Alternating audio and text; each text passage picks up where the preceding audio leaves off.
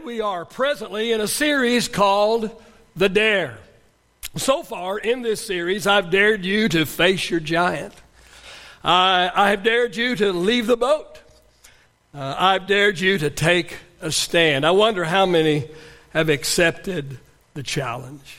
Well, today I'm going to dare you to pray. Dare you to pray.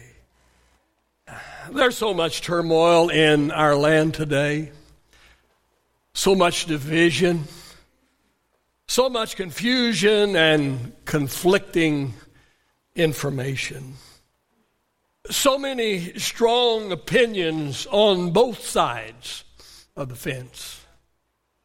Today we see people are anxious and divided, and people are misunderstanding one another.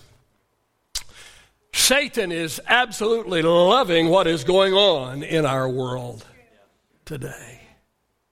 And he's using it to bring division in the Christian community.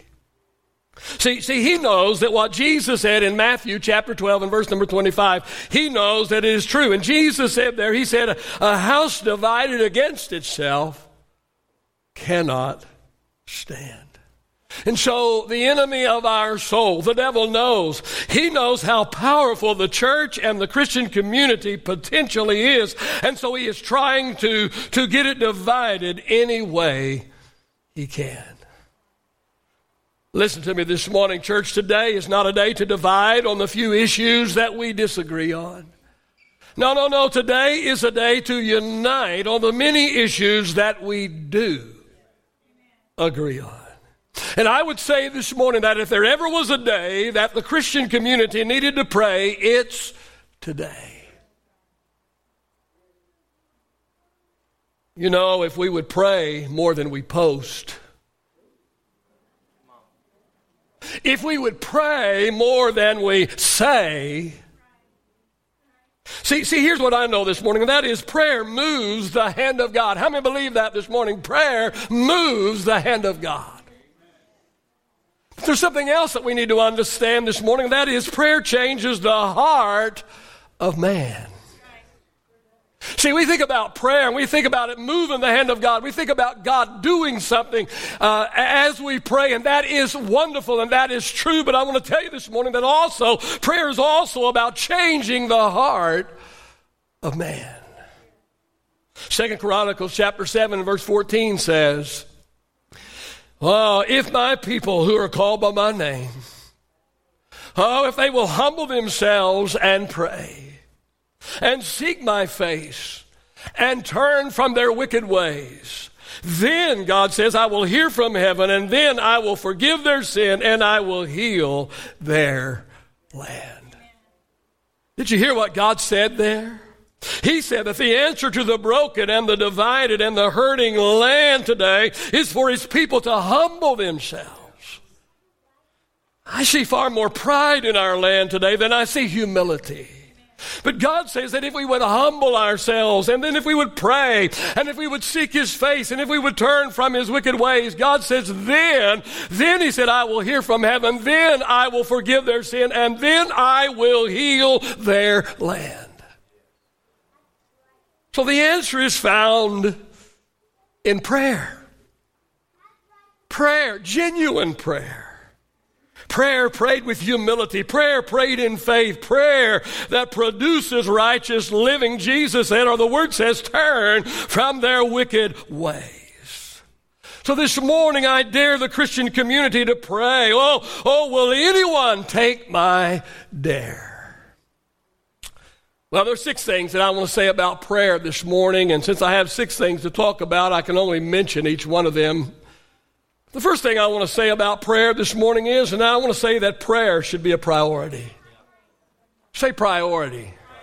Prayer should be a priority. I challenge you to tell me of anything that is more important. I challenge you to tell me of anything that is more powerful than prayer.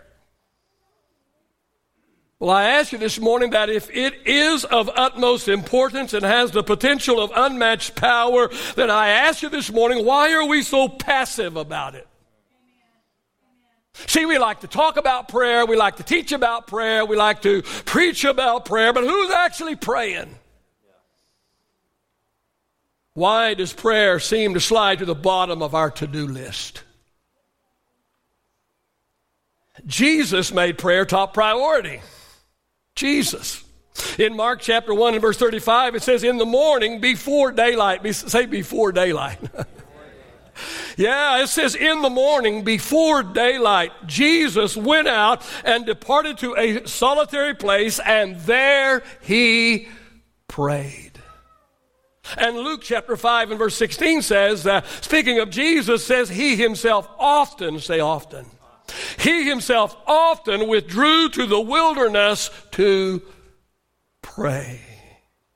I suggest this morning that if Jesus, the Son of God, if Jesus, the all-powerful one, if Jesus felt the need to pray, and not just pray, but to make prayer a priority, if Jesus needed to pray, who are we to think that we can live our lives without it?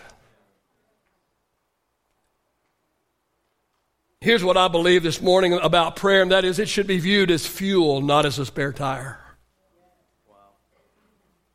Now, spare tires aren't important. How many's ever relied on a spare tire and glad you had one? Spare tires are important, especially when you have a flat or you have a blowout out on the highway.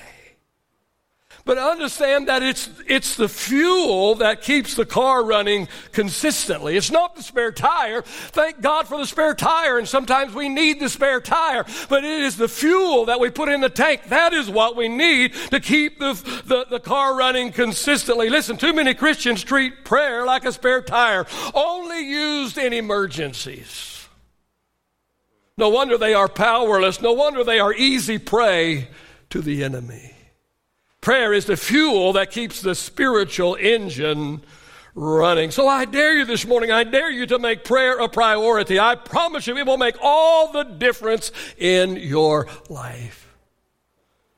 Second thing I want to say about prayer is I want to say that prayer should be personal. Prayer should be personal. In Matthew chapter 6, Jesus gives us a model for prayer. The disciples asked Jesus, Lord, teach us to pray. Evidently, they had watched and listened to Jesus. Evidently, there was something about the prayer life of Jesus, and the disciple says, I want to pray like Jesus does it. So they said, Lord, teach us to pray. And in Matthew chapter 6, Jesus gives a model. He gives an outline of what our extended prayer time should include. I'm going to talk about that in the next point, but I want us to notice in verse number 9, Jesus says, when they said, how do we pray? Jesus said in verse number 9, Jesus said, begin your prayer time like this. Say, our Father in heaven.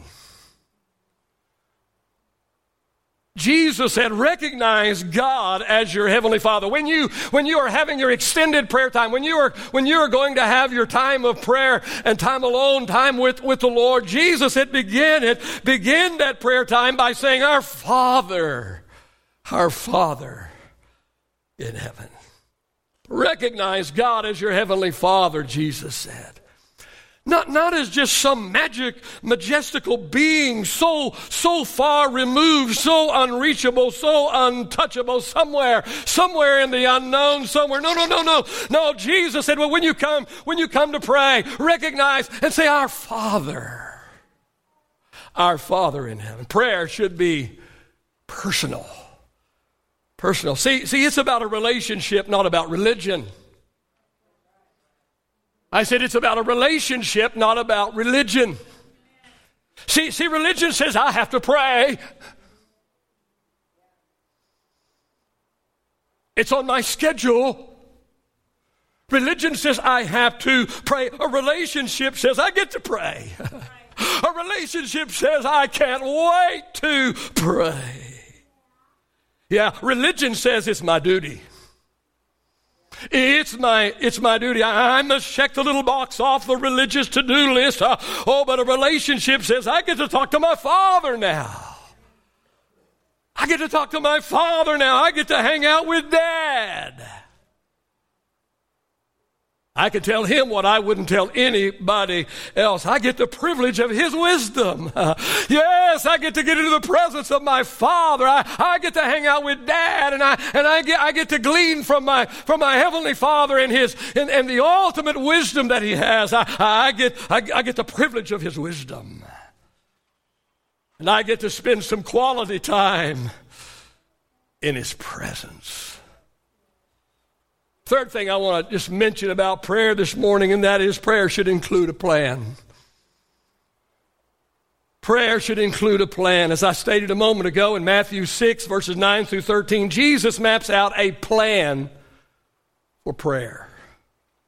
And in this plan, Jesus includes three things that our prayer time should include. I'm talking about our extended prayer time. I'm talking about our devotional time when we spend quality time in the presence of God. Jesus gives us a plan, three things that our prayer time should include. The first is reverence. Reverence. Verse number 9, Jesus said, in this manner, or according to this plan, this is the way you should pray. Our Father in heaven, hallowed be your name. Our Father in heaven, hallowed. Oh, Jesus said that when we enter into God's presence in prayer, we should do so with reverence. Oh, hallowed be thy name. We should honor him. We should revere him. We should esteem him. I like to begin, and you don't have to do this, but it's my custom, and I love to do it. I like to begin my extended prayer time on my knees. I try to spend an hour a day in prayer. I don't always get that done. I don't spend an hour on my knees, but I spend an hour in prayer. But I always begin my prayer time on my knees, bowing before God, humbling myself, literally humbling myself by bowing on my knees before God, recognizing who he is. Hallowed. Hallowed be thy name. Great is your name. Mighty is your name. Powerful is your name. Wonderful is your name. Marvelous is your name. Oh, God, I love you. Recognizing who he is and who I am. You are on your throne. I am on my knees. Did you hear me? Oh, God, you are on your throne. I'm on my knees. In the book of the Revelation, chapter 4, it describes a scene that takes place in heaven 24/7. And this scene reveals to us just how holy and just how worthy that God is and how he should be reverenced. Let's read about it in Revelation, the book of the Revelation, chapter number 4. And verses 8 through 11. It says, the four living creatures, each having 6 wings, were full of eyes around and within. And they do not rest day or night, saying, holy, holy, holy, Lord God Almighty, who was and who is to come. And whenever the living creatures give glory and honor and thanks to him who sits on the throne, who lives forever and ever, the 24 elders fall down before him who sits on the throne. And they worship him who lives forever and ever. And they cast their crowns before the throne. And they say, you are worthy, O Lord. You are worthy to receive glory and honor and power. For you created all things, and by your will they exist and were created. Our prayer plan should include reverence. But it also should include requests. Yes, requests. In verses 10 through 13 of Matthew chapter 6, Jesus said to bring our request to God. Remember, God is our heavenly Father. Fathers are providers. Fathers take care of their families. Fathers take care of the monetary needs of their children. All the good ones do anyway. Philippians 4 and verse 6 says, don't worry about anything, but pray about everything. Let your requests, say your request. Let your requests be made known to God. Hear me, prayer should include requests. In verse number 11 of Matthew 6, Jesus said, he said, pray like this. He says, pray, give us this day our daily bread. Was Jesus saying, hey, I'm putting you on a bread and water diet? Is that what Jesus was saying? No, what Jesus was saying was, I'm giving you permission to bring your request to me. Oh, Jesus said, pray this way, give us this day our daily bread. Or in other words, Jesus was saying, God, I need you to supply my needs today. God, I need shelter. I need a roof over my head. I need a place that's dry. I need a place to come in and be safe. It's okay to ask God for shelter. Hello? God, I need some form of transportation. Oh, I'd like a Mercedes, but I'll settle for a bicycle. I got to have something to get me from home to work and work home. It's okay to request transportation. Hello? Lord, I need something to eat. God, I'm hungry. I need something to eat. God, I need clothes to wear. Jesus said to ask our Heavenly Father for these basic necessities and basic needs of life. Paul said in Philippians 4:19, my God shall supply all of your needs. Say all your need. Yeah, Paul said, my God will supply all of your need. He's going to do it according unto his riches in glory. He's going to do it through Christ Jesus. Hear me this morning. God is our provider. Prayer is the process. James chapter 4 and verse number 2 says, you do not have because you do not ask.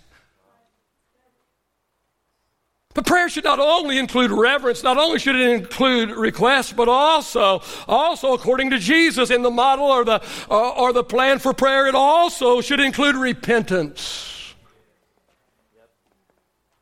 In verse number 12 of Matthew 6, Jesus says, pray this way, pray and forgive us our debts as we forgive our debtors. Lord, forgive us of our debts. Lord, forgive us, Lord, for our trespasses. Lord, forgive us for our sin. All of us sin.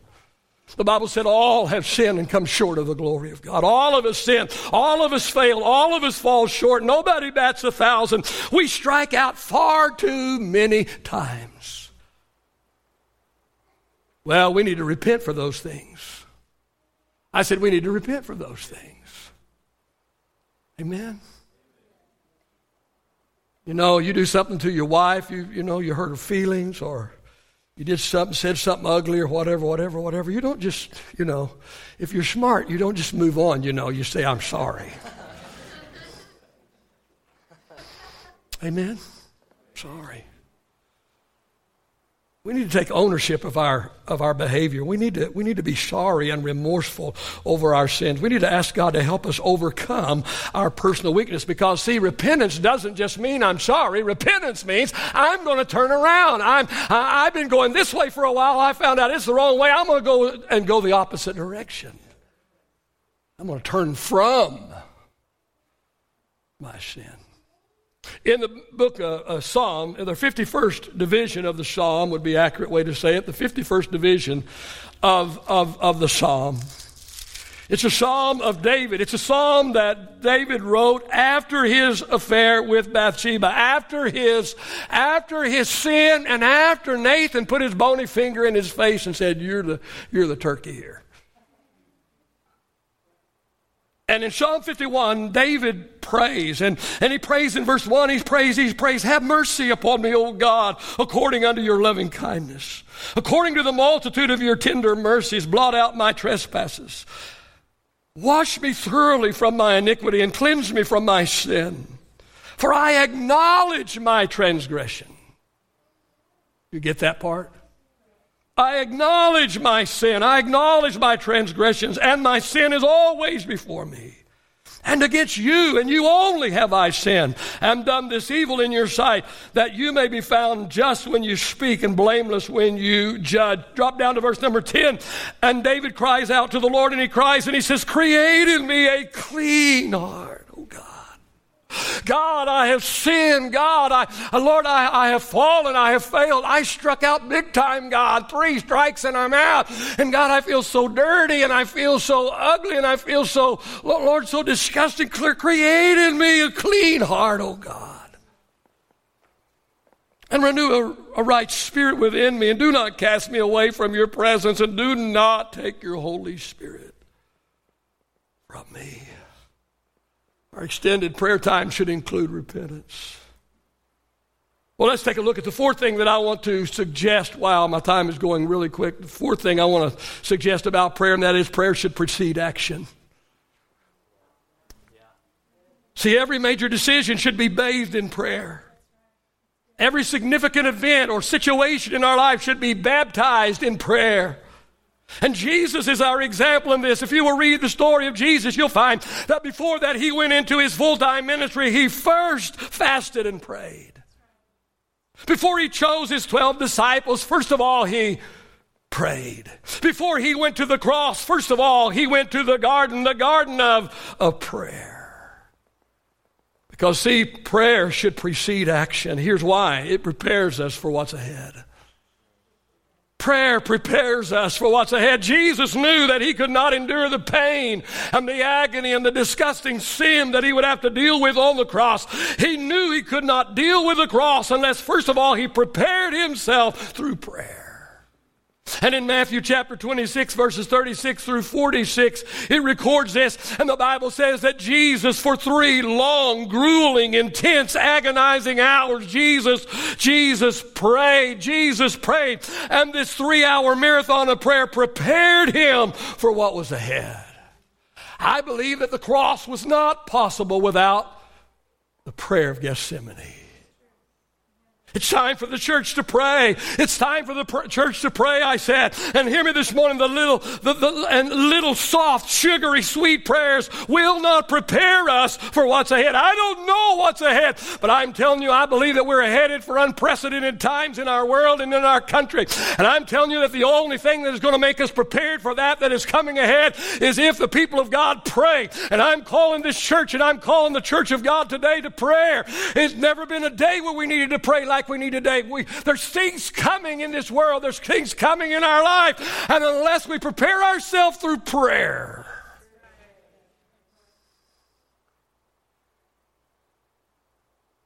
fifth thing I have to say today, and that is prayer should include passion. And I'm not referring necessarily to volume. You don't have to be loud like me. But I have a problem when you're loud at the ball game and quiet as a church mouse at church. That's just not me. Well, I saw you at the ball game. I saw you chewing out the ump. I heard you. I'm not necessarily referring to volume, but I'm referring to intensity. I'm referring to our sense of urgency. I'm referring to how serious we take our situation.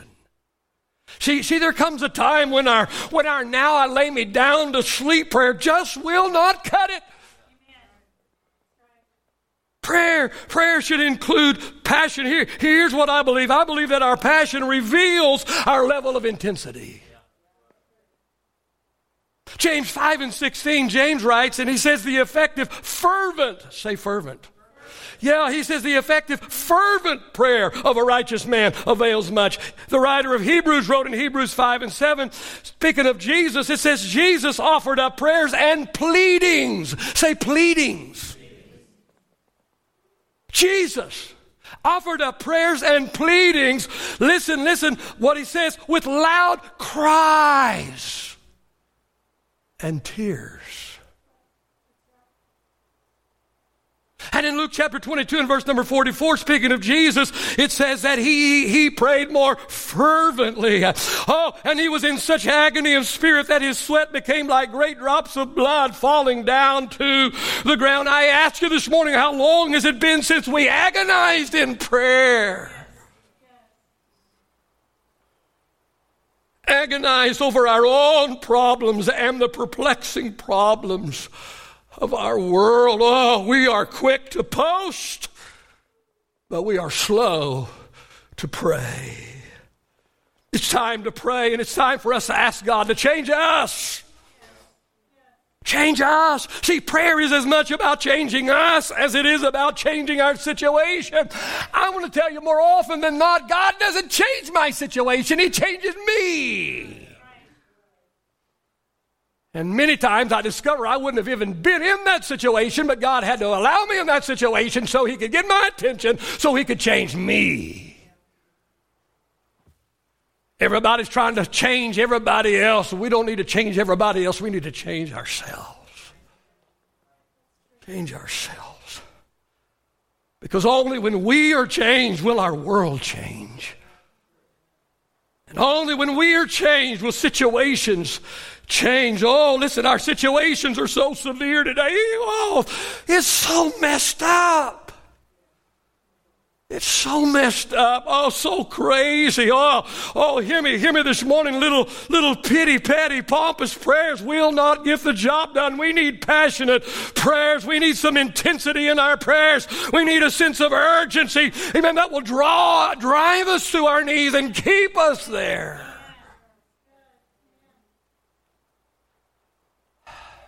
Let's look at the sixth and final challenge that I have for us today, and that is prayer should be perpetual. Prayer should be perpetual. Paul admonishes us in 1 Thessalonians 5:17. He says, pray without ceasing. What? Paul, what are you talking about, man? Paul, don't you know about my schedule, Paul? Man, we are so busy today that we can barely squeeze out a 5 to 15 minute devotional 3 to 5 days a week, and that's for the most committed saints. How in the world could we pray without ceasing? How could we pray 24/7? The answer is to develop a lifestyle of prayer. A lifestyle of prayer, to practice the presence of the Lord throughout our day, to develop an awareness of His presence, to invite Him into every detail and every aspect and every part of our day. Oh, for years I practiced throughout my day to talk to the Lord. Just throughout the day, randomly, just, Lord, I love you. Lord, you're so good to me, Lord. Why am I so blessed? God, I don't deserve your blessing. Oh, I just thank you, Lord. Often throughout the day. Oh, praise Him. Thank Him for my undeserved blessings. Recognizing His presence. Do I have a daily extended prayer time? Absolutely. Try to do it nearly every single day. But here's what I've learned this morning. Here's what I've learned. It should be prayer. It should be an ongoing communion, not just a once a day conversation. I want to say that again. Prayer. It should be an ongoing communion, not just a once a day conversation. Remember, it's about a relationship, not about religion. Religion says I have to pray. It's 3 o'clock. It's on my schedule. I got to check it off. I have to pray. A relationship says I can't wait to pray. A relationship says, yeah, I'm going to pray at 3 o'clock or 7 in the morning or 8 at night. Yeah, I'm going to have my extended prayer time, but a relationship says, hello, Lord. How you doing, Lord? Thank you, Lord, for being with. Just recognize, talking with God throughout my day. The takeaway for the message today is this: if we understood the potential of prayer, we wouldn't be so passive about it.